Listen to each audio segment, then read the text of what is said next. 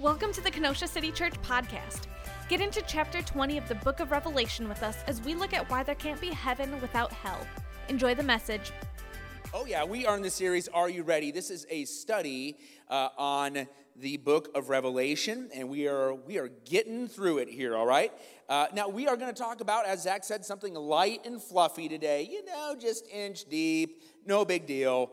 Yeah, we're going to talk about hell, all right? So we're going to talk about hell. I know some of you are like, you didn't know that today, and you're like, oh, whoa, what's going on? Some of you got the push notification from our Kenosha City Church app. Love the little flames that were on the push notification. Like, oh, boy, we're going all in today. And so, yes, we're going to talk about hell, but don't worry, because next week we are going to talk about heaven, all right? Is that cool? Can we talk about heaven next week? Yeah, all right. So, by the way, last week, Will did a great job last week. Thank you, Will. Let's give it up for Will.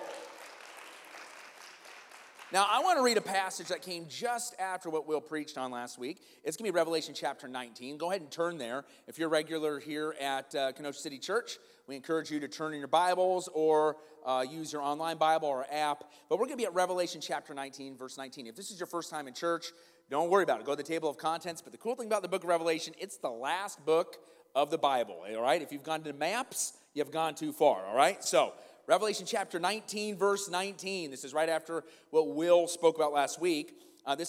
He talked about that, the banquet, right? Well, what happened to the Antichrist and all the bad guys? Well, here we go. Revelation chapter 19, verse 19.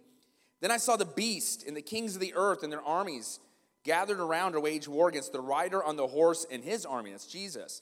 But the beast was captured with its false prophet, who performs the signs on its behalf. With these signs, he had deluded those who had received the mark of the beast and worshipped its image. The two of them were thrown alive into the fiery lake of burning sulfur. Now, this passage I just read was a picture of Armageddon. For the last few weeks, we've alluded to the Battle of Armageddon. Armageddon is the culmination of all the judgments that occur at the end of the world. The end of the world will occur, what's called the tribulation. The tribulation are the last 7 years of this world's history. During those 7 years, there'll be 3 sets of 7 judgments, and Armageddon capstones all the judgments. Now, when you think of Armageddon, or when it's in secular vernacular, you often think of the battle of all battles, all right? I think Vladimir Putin says, I will unleash Armageddon, all right? Like, even people say it in, war now as taunts. There's been movies made of it, and it's this big, epic thing. And we often think of the Battle of Armageddon as something like Star Wars, where you have the battle of good versus evil, and you're not exactly sure who's going to win. And the lightsabers come out, and this is going to be epic. Who's going to win, right? And so you don't really know, but this isn't a dualistic battle. Now, we don't live in a dualistic world. We live in a world where we see here in Scripture that in order to win the battle, what has to happen is God has to show up. Amen? And that's exactly what we see here in the Battle of Armageddon, is the whole world's evil forces, they come together to battle the Lord, and the Lord shows up, and it's over, right? It's not Armageddon. It's more like No-mageddon, all right? And so we see here at the culmination of Armageddon, we see the capture of the beast, the Antichrist, the false prophet, those who had the mark of the beast on their heads. They are captured, and they are thrown into what is the first mention of the Bible of what's called the lake of burning sulfur. Some of your translations may say the lake of fire. This is the final form of hell. So when the Bible talks about the lake of fire, it is talking about the final form of hell. Prior to this, you'll hear hell described as maybe Hades, a number of other words. When people die before the end of the world, they go to Hades, or hell, which is in this time a holding place. It's a holding place until Hades is thrown into the final form of hell, which is the lake of fire, all right? And so we see here that the Antichrist is the first recipient of the lake of fire, as Hades will be thrown in as well. This is the final form of hell. And so again, people that are thrown into the lake of fire, we see here, they will be alive, they'll be conscious, and they'll be eternal punishment away from God. It's terrible stuff. It's not a party, by the way. You often hear people like, oh, yeah, I don't want to go to heaven because I'm going to go with all my friends and we're going to have this eternal party in hell, yeah? We did it our way, right? And, there's even songs, I think it was AC/DC that sang The Highway to Hell. And people they blare it in their car in the 70s and 80s, right? If you're blaring your car today thinking you're cool, might want to check with the Gen Z, see if that song's okay. Never has been okay. But what I'm trying to say is we try to glorify hell. We try to think like somehow it's this big party, but we see here it's not a party. It's not a party where rebellion rules. Rather, it's a place where rebellion comes to an end. The Bible describes hell as a real place of eternal conscious punishment where people will spend an eternity away from God in pain and agony of their sins. Hell is described as a dark lake of fire, a place of weeping and gnashing of teeth. It's awful. Now, you may have heard about hell maybe from a mean street preacher, right? You may have been somewhere and hear someone on the street corner and all they're talking about is, you're going to hell. Maybe you've heard that guy, maybe you haven't. I've seen him a few times. My brother, he lives in Las Vegas. He's lived there for over a decade. I've shared parts of this story, but it's worth repeating due to our subject matter this morning. My brother went to Vegas because he's first stationed there in the military, and then after the military, he worked for McDonald's. He ran a McDonald's off Vegas Boulevard. It was really interesting. He'd have very famous people come in. So my brother not only ran a McDonald's, but he began to train a number of McDonald's managers and operators all through the Vegas area. And if you know my brother, he's an evangelist as well. He was the McDonald's evangelist. Not only was he training people to make decent hamburgers. I know some of you are like, decent hamburgers at McDonald's? Hey, you can make decent hamburgers, right? Not only was he training people to make decent hamburgers, but he was leading people to Jesus and leading them to go to church with him. There was a revival in the Las Vegas Valley in the McDonald's all across that area as my brother was leading them to church and to meet Jesus. Pretty cool, right? I would imagine for many of these operators of these McDonald's, the gospel my brother preached was a far contrast to the hellfire and brimstone you'd often see in the streets of Las Vegas. You see, my brother, he preached the gospel of the Bible, the gospel which means good news. And he taught it that it's only received by grace, which that's what the Bible says. It's by grace that you're saved, not of yourself, not by works so that nobody can boast. And so one time, as I was visiting my brother and his family in Las Vegas, whenever I said, like, oh yeah, how many times have you been to Vegas? I've been to Vegas about a dozen times. Like, oh, aren't you a pastor? My brother lives there. There are Christians in that area. Whenever people are like, I hope God wipes Vegas off the map, I hope God saves Vegas. Because if you wipe it off the map during that time, I was like, you're going to kill my brother. Don't do that, all right? So we were walking down the streets, and as we walked, we noticed this street performer, and he announced to everybody, hear ye, watch me juggle sharp swords. I thought, well, we got to stop for this one, right? And so I'm going to watch this guy juggle sharp swords. And he turned on his little boombox of techno music, and away he went. He started juggling like 5 swords. I'm like, some of them came within literally inches of his bald head. I'm like, this is crazy. And as he was going at it with this, juggling the swords, I began to hear another booming voice. Entering the circle of the crowd of people watching the sword juggler was this mean street preacher with a portable PA system. And he began to hold up a sign within the crowd. He began to hijack the crowd from the sword juggler. And his sign said, you're all going to hell. And he began to yell it over his little microphone. You're all going to hell. He looked at me, you're going to hell. I'm like, whoa, bro, I know Jesus. But when someone's yelling that you're going to hell, you kind of got to check your heart a little bit. Like, really, I am? But I go, no. If you've placed your faith and trust in Jesus, you're a child of God. Nothing can take you from his hand, right? And so I'm like, whoa, wait, bro, you got this all wrong. And I tried to explain to him that I've placed my faith and trust in Jesus. I don't know why I had to prove that to him. And then he said over the loudspeaker, look, everybody, we have a teammate. I'm like, I'm not your teammate, all right? I think we've all had a bad experience with the subject of hell. For many, hell has become just a byword or an expletive. When you're surprised of something, you let that word come out, what the, and then you use the word hell, not in its proper form. We have reduced hell, the concept of hell, to nothingness. For many in culture, if they do subscribe to hell, it's reserved only for the worst of the worst people. Murderers, despotic leaders, your enemies. Never you, never your family, never your neighbors, Oh, wait, hold up here. I love all my neighbors. Okay, this isn't for me, but maybe you're like, oh, no, you don't know my neighbor, right?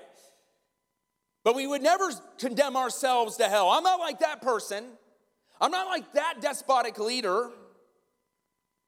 So for many, hell has become objectionable, even in the church. How can a loving God send people to an eternal torture chamber and punishment for what they did on earth?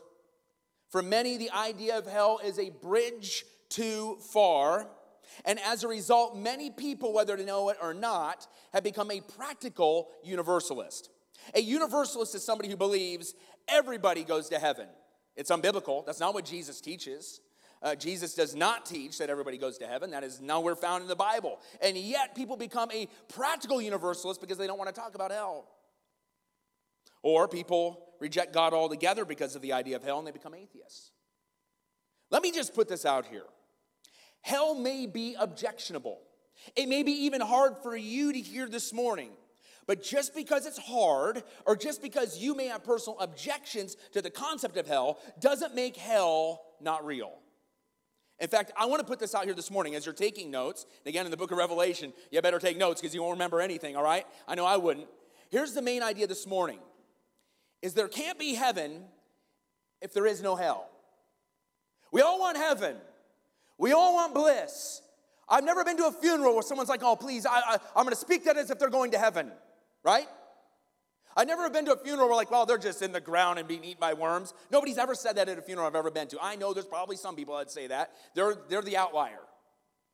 You see, everybody wants to go to heaven and be in eternal bliss with Jesus, but there can't be heaven if there is no hell. So let me explain. First, I'm going to explain this morning why there's objections to hell. Secondly, I want to explain why there must be hell. And third, we're going to look at the realities because there's hell, all right? So let's talk about some objections. And I want to thank Mark Clark and his wonderful book, The Problem of God. He has a whole extended survey on this that was very helpful. And so let's talk about a few objections to hell. The objection number one that you may hear is hell is unjust. Now, I don't believe that, but these are objections that maybe you might feel in your heart or maybe you've heard.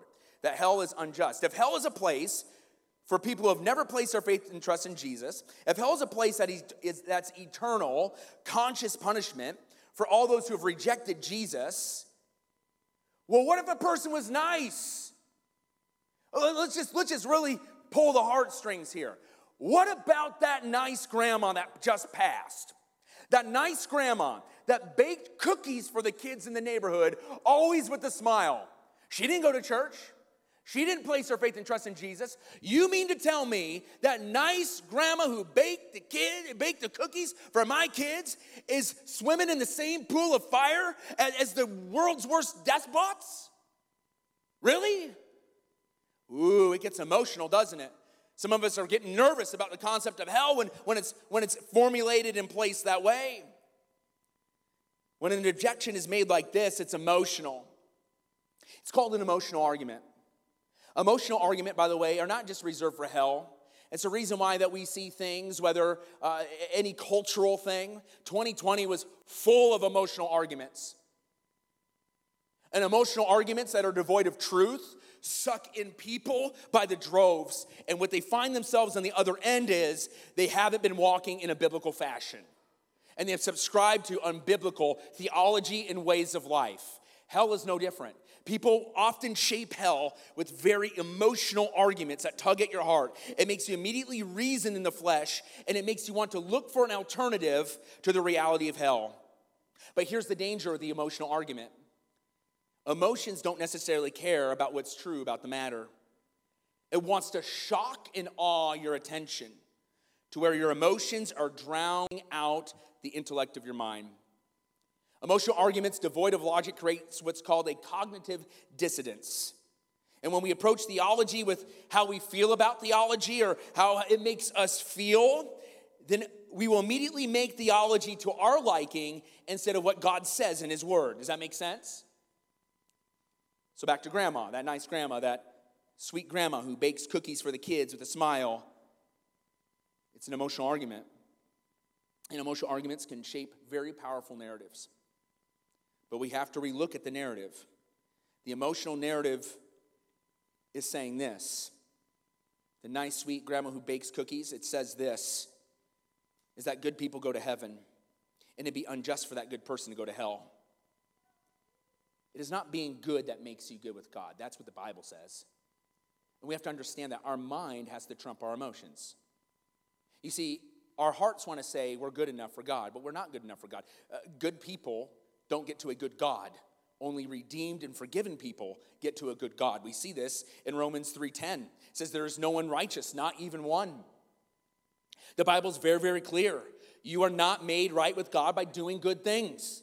And we're living in a society today where you must be perfect. We're living in a society today where you hear people say we must do better. You hear this. It's usually the tagline to whatever cultural thing that we say. Do better, do this. Why didn't you do this? Fill in the blank, and I want you to know it's unsustainable. It's unsustainable. Why? Because you cannot find your salvation in yourself. You cannot find salvation in your own behavior. You can only find salvation in the blood of the cross of Jesus Christ, who died on the cross and who rose from the dead. Amen, church? And it should bring you hope this morning. Because when you try to get to God and when you try to erase hell, when you try to live life in your own righteousness, you will always burn yourself out on religion. And my fear is this, is we often relegate people who have denied the Bible as being burnt out by religion. But even in 2020, with all the subjects that were going on there, I began to see the evangelical church fracture and get burnt out by religion, and we have not recovered. Ephesians 2:8-9 says this, for you're saved by grace through faith. And this is not from yourselves, it's God's gift. Not from works so that no one may boast. We are not saved by works. We are saved by the grace of Jesus Christ. Grace is God's undeserved favor. We are not born good. We are not born deserving heaven. We have all sinned, and as a result, we are separated from Almighty God. And unless we ask Jesus Christ to save us from our sins, we will be lost in our sins and bound for hell. We are not bound for glory without Christ. But God, so full of love and mercy, sent his son, Jesus Christ, to die on the cross, taking on our sin debt, raising from the dead, defeating sin and death when he rose from the dead, and offering you forgiveness. When you say yes to Jesus, he forgives you of all your sins, past, present, and future. When we forget that, we become by default works-based Christians. But I want you to know, when you embrace the gospel of Jesus Christ, that he died on the cross for your sins, when you place your faith and trust and hope in him alone, when you realize that he rose from the dead and what he did on the cross actually meant something, you are free, church. You're free indeed. And you never forget that. By his grace. It's not fair. We often talk about fairness, don't we? First time we probably ever talked about fairness is when we were kids, right? You go up to your mom and dad, that's not fair. I've seen it every day with my kids, right? I give an extra cookie to Elias because he's the oldest.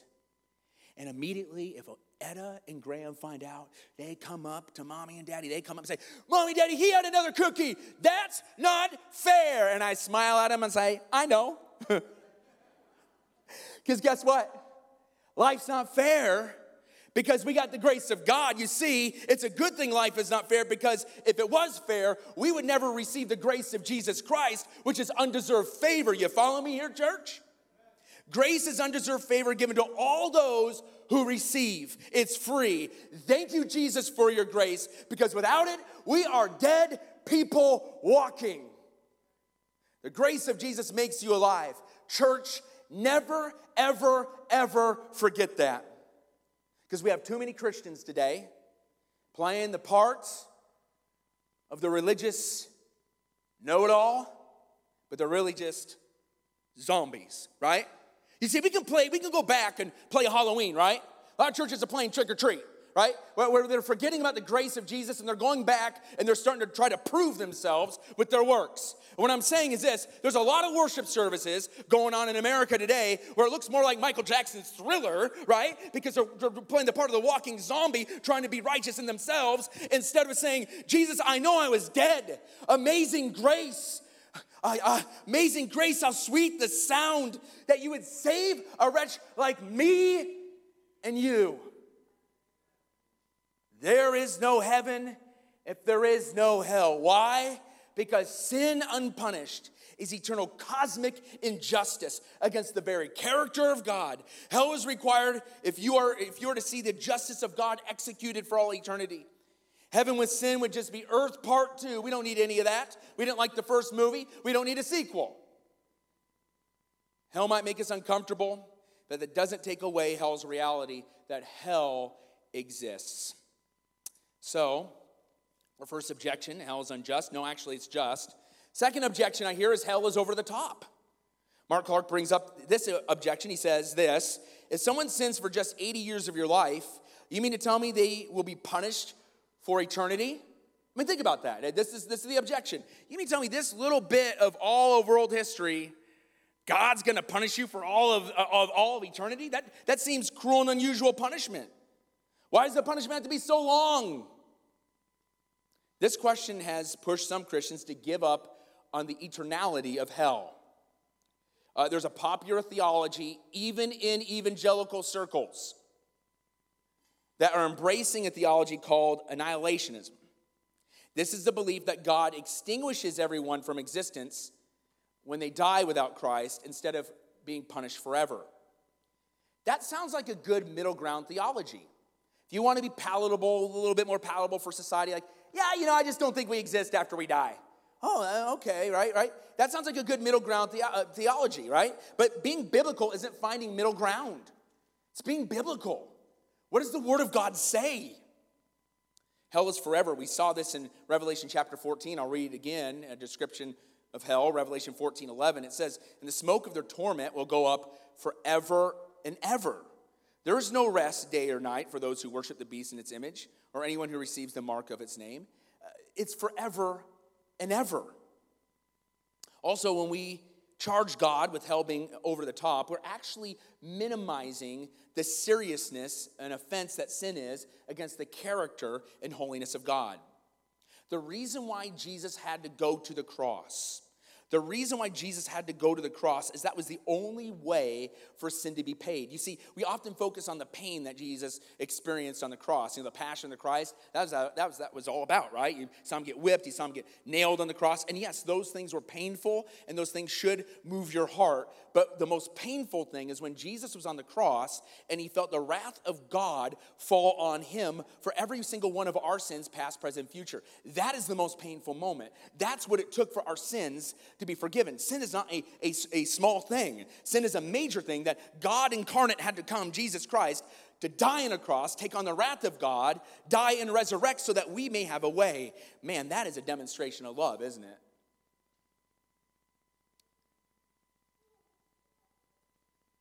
Hell is another example of just how bad sin is and the danger everyone is in without receiving the forgiveness of Jesus. So hell is not over the top. It is just, and fits the crime. Another objection I hear from people is hell is outdated. Let's face it. There's a lot of people today that have never even mentioned hell in their messages or in their ministries, right? Especially you go to a Christian bookstore or you find online the latest Christian book. Guys, they want to make me puke, okay? It's all about you being better in this life now without preparing you for an eternity. And I believe there's a lot of people putting Christian principles in their lives this morning, but yet they don't know where their heart is eternally with Jesus. Does that make sense? They're making themselves look Christian without being a follower. It's crazy. And I believe one of the reasons why is we aren't really preaching the whole ramifications of the gospel. And the whole ramifications of the gospel cannot be devoid of hell. But yet many, even evangelical pastors today, they are embarrassed to talk about it. Oh man, in the age of Instagram and Facebook, I can't be caught dead, giving hellfire and brimstone or talking about hell. I mean, that's uncool, it's outdated. Let's just not talk, let's talk about the love of God instead of hell. You could be, and the reasoning is this. I mean, I could even fall into this trap. If I talk about the love of God, then people will be drawn to the love of God, so they don't need to hear about the hell. Well, there's some truth to that. We lead people to Jesus not because they don't want to go to hell, right? But the thing is that people need to know what they're being saved from.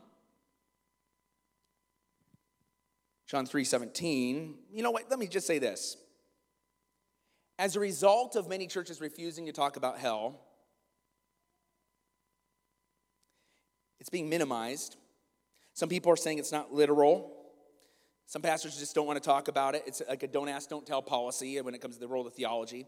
And this has resulted in the reduction of urgency of mission and vision of reaching people with the gospel.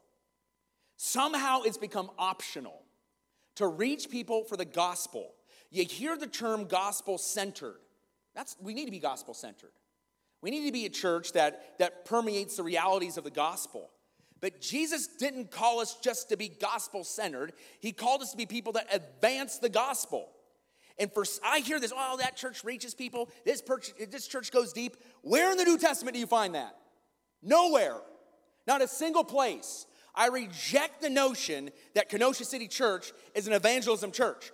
I want to be a biblical church that includes evangelism, that includes the gospel each and every week. So we all need to get with the program. Because this is why we're here. We're ambassadors of the gospel of Jesus Christ. But when hell's removed from it, we don't have urgency. And we make church into something that we want instead of being on God's idea. John 3:17, here's why it's important that we know about hell. It says, for God did not send his son into the world to condemn the world, but to, here it is, save the world through him. So if we're not talking about hell, most people that hear the gospel, Jesus saves, I think the natural question would be, saved from what? Yeah, Jesus sounds good, but I don't need saved. Saved from what? Oh, you mean maybe saved from hard things in life? Oh, there's some things I don't like in life. So if I follow Jesus, then he's going to make me prosper in these areas. This is what people are aligning themselves with. It's called the prosperity gospel. It's where people want Jesus because they actually want something else. That's not the gospel. The gospel is about Jesus and Jesus alone. And saving us from what? Saving us from our sins. That if left unforgiven, we will spend eternity away from God in hell. We need to open our eyes. Church, we should never reduce church to something that it's not. And churches are being reduced to book clubs. Talking about culture more than about kingdom.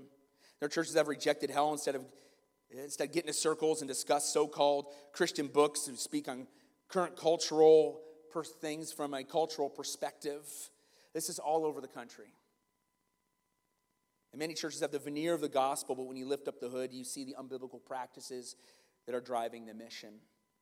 The gospel is not about talk. It's not about platitudes. It's about an encompassing of your full life and living that through your life and sharing that with others in your life. Without that, the evangelical church is in danger of abandoning the full gospel and exchanging it for humanistic, therapeutic deism, devoid of grace, devoid of mercy, full of works and vengeance towards those who don't toe the line to the cultural line and bend scripture with culture. Without hell, there's no urgency to the book of Revelation. I believe that's one of the reasons why Revelation is not taught, because if you teach through the totality of Revelation, you got to talk about hell. Hell has been put in the taboo category for many, even Bible-believing churches, but there can't be heaven if there is no hell. There is hell and there is heaven. Now, I've shared 3 objections with you. There's way more objections, I'm sure, but let me just give you a reason why we can know for certain that hell is a literal place, that we need to have urgency to reach people. Now, let me tell you this. You may have grown up in a ministry where people try to scare people into heaven because of hell. If people are scared into heaven because of hell, they may have missed the Savior. Does that make sense? We want to lead people to Jesus Christ in seeing how his love has been demonstrated on the cross. Does that make sense? Hell should scare the believer. Why? Because we realize if our loved ones don't know Jesus, we know where they're going to spend eternity. It reminds us where we were destined to without the gospel. And so we don't want to scare people into heaven. Can't do that. You want to show people the love of Jesus, but it must include to know what they are being saved from. And the reality of hell was spoken about Jesus. Jesus spoke about it all the time. Jesus spoke about the reality of hell often. He talks about hell more than anyone else in the Bible. In fact, Jesus spoke more about hell than he did about heaven. And I believe the reason why is because he wants us to understand the urgency of what we need to be saved from. Jesus even goes into explicit detail of what hell will be like. He says that it'll be an unquenchable fire where people will weep and gnash their teeth in pain. Jesus said that in hell there will be no return. Jesus is very clear. And yet, what sometimes people want to do with Jesus is they want to codify him, and they want to make him cultural, and where he's only the loving Jesus, right? Listen, Jesus is the embodiment of love, but we must understand this. Jesus actually said some really, really hard things that people don't quote because it's not popular in culture today. There can't be heaven if there's no hell. Now, as a result of hell, we will see today in Revelation 3 things. We will see in our text 3 things. We will see revival, rebellion, and resolution. Now, the passage we started with this morning, just after the Antichrist, the false prophet were thrown in the lake of fire, a new era of revival will hit the church once that occurs. And so let's take a look at Revelation chapter 20, verse 1. A whole new era is now being entered into the timeline of the world. Revelation chapter 20, verse 1. And I saw an angel coming down out of heaven, having the key to the abyss, and holding in his hand a great chain. He seized the dragon, the ancient serpent, who is the devil or Satan, and bound him for 1,000 years. He threw him into the abyss and locked and sealed it over him, to keep him from deceiving the nations anymore until the 1,000 years were ended. After that, he must be set free for a short time. Now, today we're in the church age. We haven't even hit the tribulation yet. That's the last 7 years of judgments. What I just read is after that. So let's take a look at a chart here, if we can put that up there. So here we are. We're in the church age. Again, we're in the church age. You see here that once the church age ends, that's the beginning of I believe in the pre-tribulation. I know some people may differ here. That's okay. You are raptured or taken to Christ before all the judgments. Many, many people will die in that 7 years of judgment. Now, during that 7 years of judgment, different people will come to Christ. Many will be killed for the faith, but some will survive into what we see the next phase of world history, and it's the last phase of world history. It's called the millennium, all right? And so during the millennium, our spirits were caught up into heaven, and they are now coming down again to earth for a restored earth where Christ will reign for 1,000 years, all right? Now, some people take that 1,000 years as literal. I do. If you don't take the 1,000 years, I think there's room for difference because the number 1,000 in Scripture is a perfect, complete number. So could it be shorter? Sure. But I'm going to take it literally that there'll be a 1,000-year reign of Christ on this earth. So today we're in the church, to review, today we're in the church age. Jesus ascended into heaven. He gave us a charge to make disciples. That's what we're supposed to do in the church age. Just before the tribulation, Jesus will take up his church. And at the end of the 7 years of judgment, Jesus will reign on earth with the saints, that is, the people who have placed their faith and trust in Jesus of all time. People who gave their lives to Jesus during the tribulation are still alive, will also enter the 1,000-year millennial kingdom. Now, notice in verse 2 what happens during the millennial kingdom. Satan will be bound in an abyss for 1,000 years. Now, the abyss is not hell. The abyss is mentioned throughout Scripture as a holding place for different demonic activity, and in this case, Satan himself. The kingdom will be set up where Christ will be king. Should not be confused with heaven. Heaven is for all eternity. This phase of history, this capstone of history, will only last 1,000 years, if you take that number literally. The millennium will be dominated by righteousness. There will be no injustice because Jesus is king, Satan is bound. There will be peace and joy. We're even told the wolf will dwell with the lamb. In fact, the prophet Isaiah prophesied what the millennial kingdom will look like in Isaiah chapter 11, verse 6. Let me read it for you. It says, the wolf will dwell with the lamb, and the leopard will lie down with the goat, and the calf and the young lion and the fattened calf will be together, and a child will lead them. The cow and the bear will graze, their young ones will lie down together, and the lion will eat straw like cattle. An infant will play outside with the cobra's pit. Ooh, that's scary. And a toddler will put his hand into a snake's den. They will not harm or destroy each other on my entire holy mountain, for the land will be as full of the knowledge of the Lord as the sea is filled with water. Now, this is basically the closest this world's ever going to see to utopia. You see, every politician talks about how they're going to make the world the best place ever, and they always fail. Only King Jesus will bring this peace in this capstone of earthly history. The Bible calls it a time of refreshing, where Satan will be bound in the abyss. Now, again, there are some theologians that struggle. Okay, is this 1,000 years or not? I think it is. Doesn't necessarily have to be. But there are some people, though, that reject the millennium altogether. There's a group called amillennialists, meaning no millennium. They believe that the millennium is actually happening in our hearts. It's not really a thing, they think. It's like, it's just spiritual in your hearts. And so we are to be kingdom people now, and we are to be kingdom people until Jesus comes back, no millennium, like that. Big problem I have with that is I really don't think Satan is bound right now. Do you, church?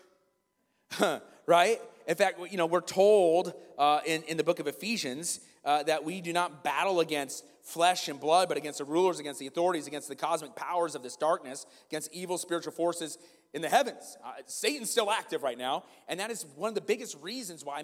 I guess not having a millennium might be cleaner. It's like in our minds, like, okay, tribulation, heaven, right? I just don't see it, though. I don't see that Satan is bound today, so I don't believe in that view. And then there's another view. It's called post-millennial. It means that we're in the millennium right now. And the way that we usher, Jesus Christ comes back is we usher him in through revival. And so Jesus isn't coming back until we have revival and until the whole world is Christianized. Sounds like a pretty good idea, but every time you turn on the news, you're like, oh man, it's not happening yet, right? Like this was a really popular view until the world wars. It started coming back right before 9/11. Then it kind of died again, right? Oh, great, another 20 years before Jesus comes back. Here's the deal. We cannot twist the arm of Jesus to come back. Like, Jesus, we had an awesome worship service today. We prayed for a whole week. You coming back? He might be like, well, I'm going to come back whether you're doing that or not. He said there are whole movements today, and again, they're brothers and sisters, and we can differ on this, but there's whole movements today that they're like, okay, if we worship hard enough, if we do this hard enough, and we reach enough people hard enough, then maybe Jesus will come back. The problem I have with that is this, is it's easy in that notion and mindset that you worship, reach people, and do things for God, not for God alone, but that he can come back. That's a secondary thing. I actually think, let's follow me here. I actually think that you can idolize the second coming of Jesus, but not Jesus. I think you can actually idolize the concept of heaven. If you're like, oh man, I can't wait to go to heaven. Why? Because I had a Harley Davidson here and I wanted my golden Harley Davidson. I'm going to jump some tracks. Like, I hear people talk about that all the time in heaven, right? Everything they want to do in heaven. I'm like, well, what about Jesus, right? I really think we can idolize our concept of heaven and even how we can bring back Jesus and forget about Jesus. You see, when you worship, when you reach people for Jesus, when you praise Jesus, our object of affection should be Jesus. He's our end goal. We don't do those things to get something else. If we do anything for Jesus in hopes to get something else, we're guilty of idolatry. Does that make sense? We worship Jesus for Jesus. He is our prize. There's nothing greater than him. I hold to a literal 1,000-year reign of Christ. It's the capstone of history, as you can see. Christ's return precedes the 1,000-year millennium, and it ushers in a revival like the world has never seen. Worship is what the people of God do. Revival reveals those that are his. Revival is going to hit during the millennial kingdom. This, I believe, puts the two bookends. So you had the Garden of Eden, which ended in disaster, and you have the millennium that's going to usher in heaven.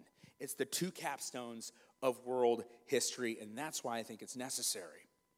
But just as we anticipate, if you're a follower of Christ today, you get to experience this. You may miss the tribulation, the bad stuff. You're going to get to experience the good stuff in the millennium, all right? But the thing is, we shouldn't just relegate revival to the millennial kingdom. That's going to be the revival of all revivals. We should pray for revival right now. I believe as the world is getting worse, we can have a concurrent revivals and fires of revivals all across the world. We want revival. And what revival is this? It is God reviving our heart and making our hearts realigned in a fresh and new way to his initiatives. And so revival, what often precedes revival, is getting right with God. Communion was a great way to do that, is getting right with God. What areas of our life are not aligned with the things and purposes of God? Is there sin in our heart? Is there things that we're harboring? Getting right with God, number one. Number two, what precedes revival is repentance from sin, okay? You discover sin in your life. That means you need to repent from it. What's repent mean? It means making a 180. Sometimes people play this game with God like, okay, I confess my sins. I'm going to go do it tomorrow again. I'm going to confess my sins again. Wrong. Repentance means, you know what? That's not your way, God. I'm walking towards you. That is repentance. It's a 180. Number 3, what precedes revival is the fullness of the Holy Spirit. And the fullness of the Holy Spirit is marked always by the fruit of the Spirit. What you need to understand this, church. There are a ton of people out there that say, I'm full of the Spirit, but they are devoid of the fruit of the Spirit. They may be gifted, but they're not being full of the Spirit in that moment. Someone that's full of the Spirit will exhibit the fruit of the Spirit, period. Not perfectly, all right? We're not perfect, but the fruit of the Spirit, love, joy, peace, forbearance, kindness, goodness, faithfulness, gentleness, and self-control.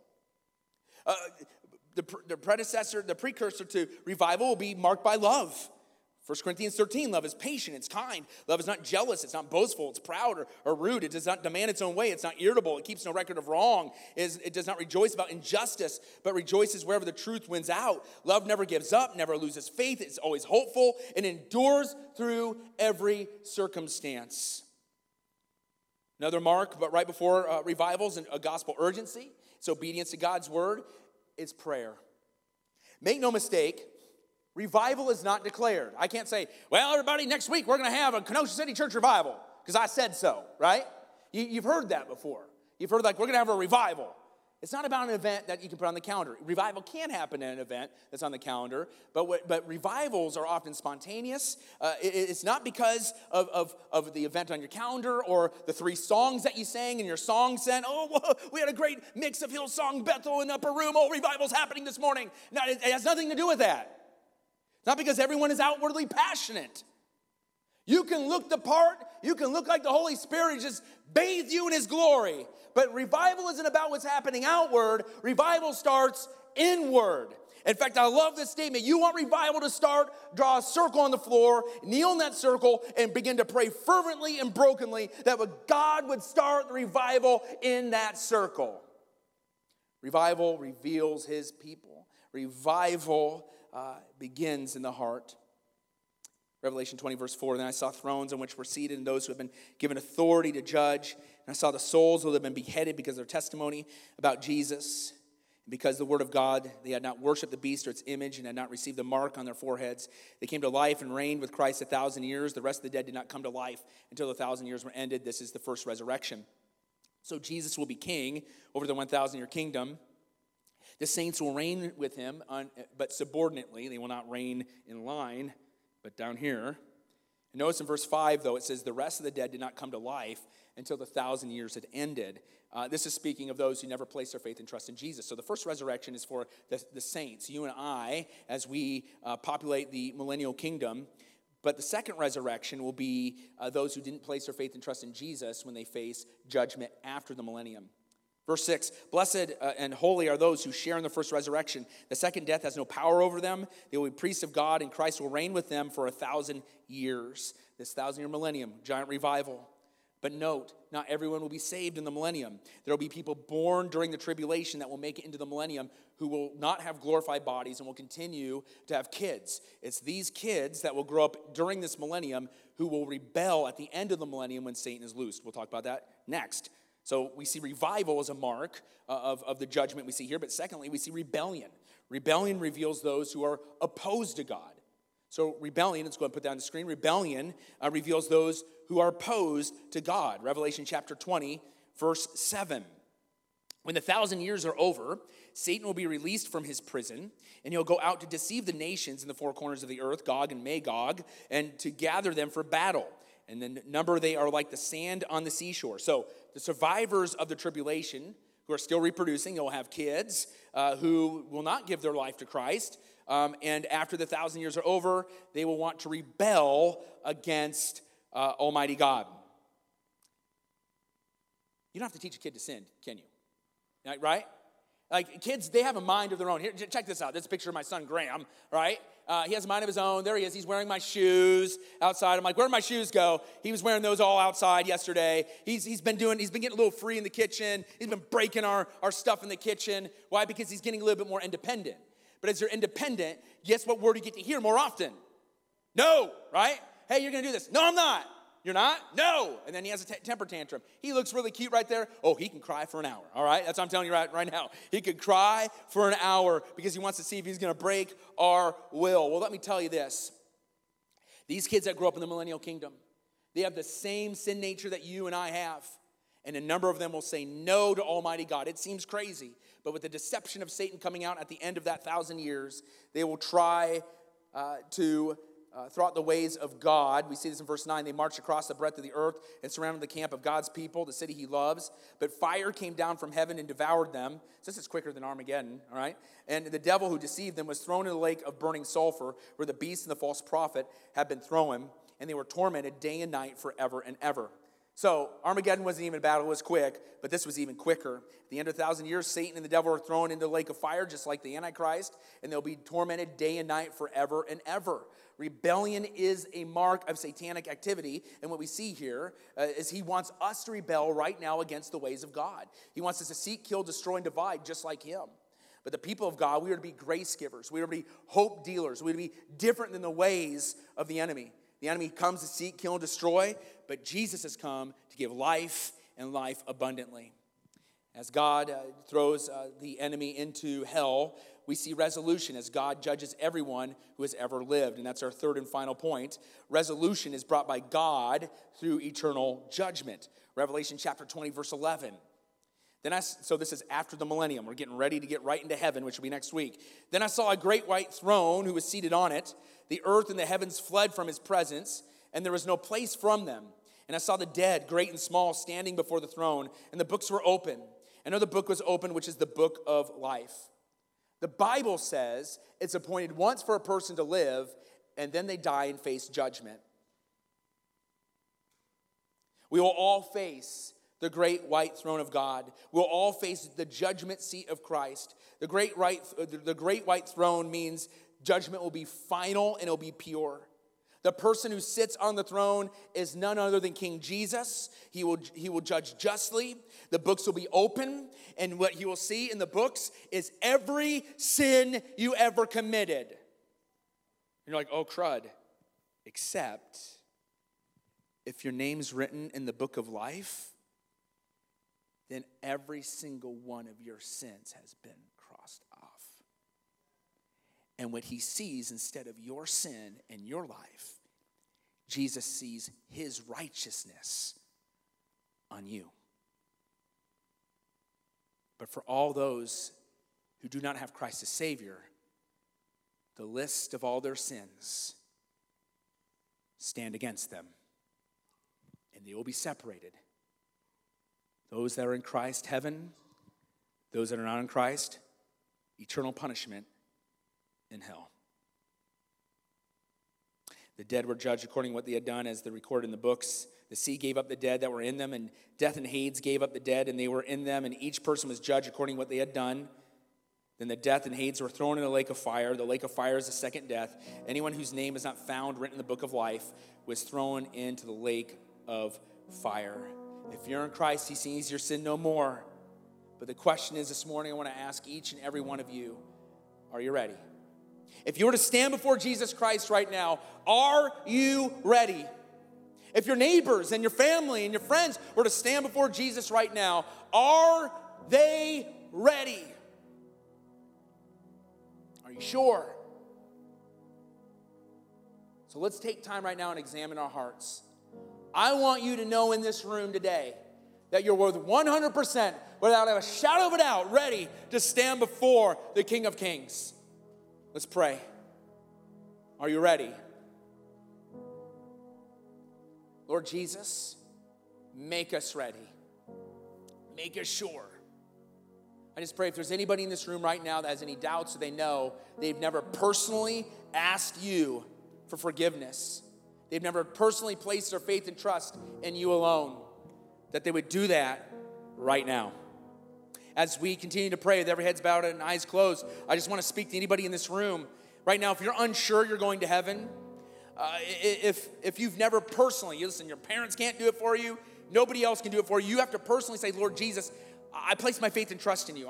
I'm asking for forgiveness. If you've never personally done that, then your name's not in the Lamb's Book of Life. You need to ask Jesus right now to save you, and your name will be written in the Lamb's Book of Life. So with every head's bowed and eyes closed, if today you know that you want to place your faith and trust in Jesus, today you want to place your faith and trust in him, knowing that your sins will be forgiven, with no one looking around on the count of three, I want you to raise that hand up high. Say, yeah, that's me. Every head's bowed, eyes closed, count of three. 1, 2, 3. Raise a hand up high. Say, yeah, that's me. I'm placing my faith and trust, thank you, in him alone. Anybody else? Raise a hand up high and say, yeah, that's me. It's not raising your hand that saves you. You're just indicating, you know what? I want to make certain today. I want to make certain today. Will you just pray with me if that's you? I'm going to help you pray. This prayer doesn't even save you. Jesus saves you. You're just communicating to him. I'm going to help you communicate to him. Just pray with me. Say, Lord Jesus, I realize I've done wrong. I've sinned. I need your forgiveness. I place my faith and trust in you alone. Thank you for dying on the cross, for saving me from my sins. Thank you for raising from the dead. Help me follow you now. In Jesus' name. Thanks again for listening to this week's episode. If you would like to know more about Kenosha City Church, then check us out online at kenosha.church or on Facebook, Instagram, and YouTube at Kenosha City Church. Lastly, if you enjoyed this episode, we encourage you to follow us so that you never have to miss an episode. At Kenosha City Church, we are not perfect people, but real people being made new through Jesus.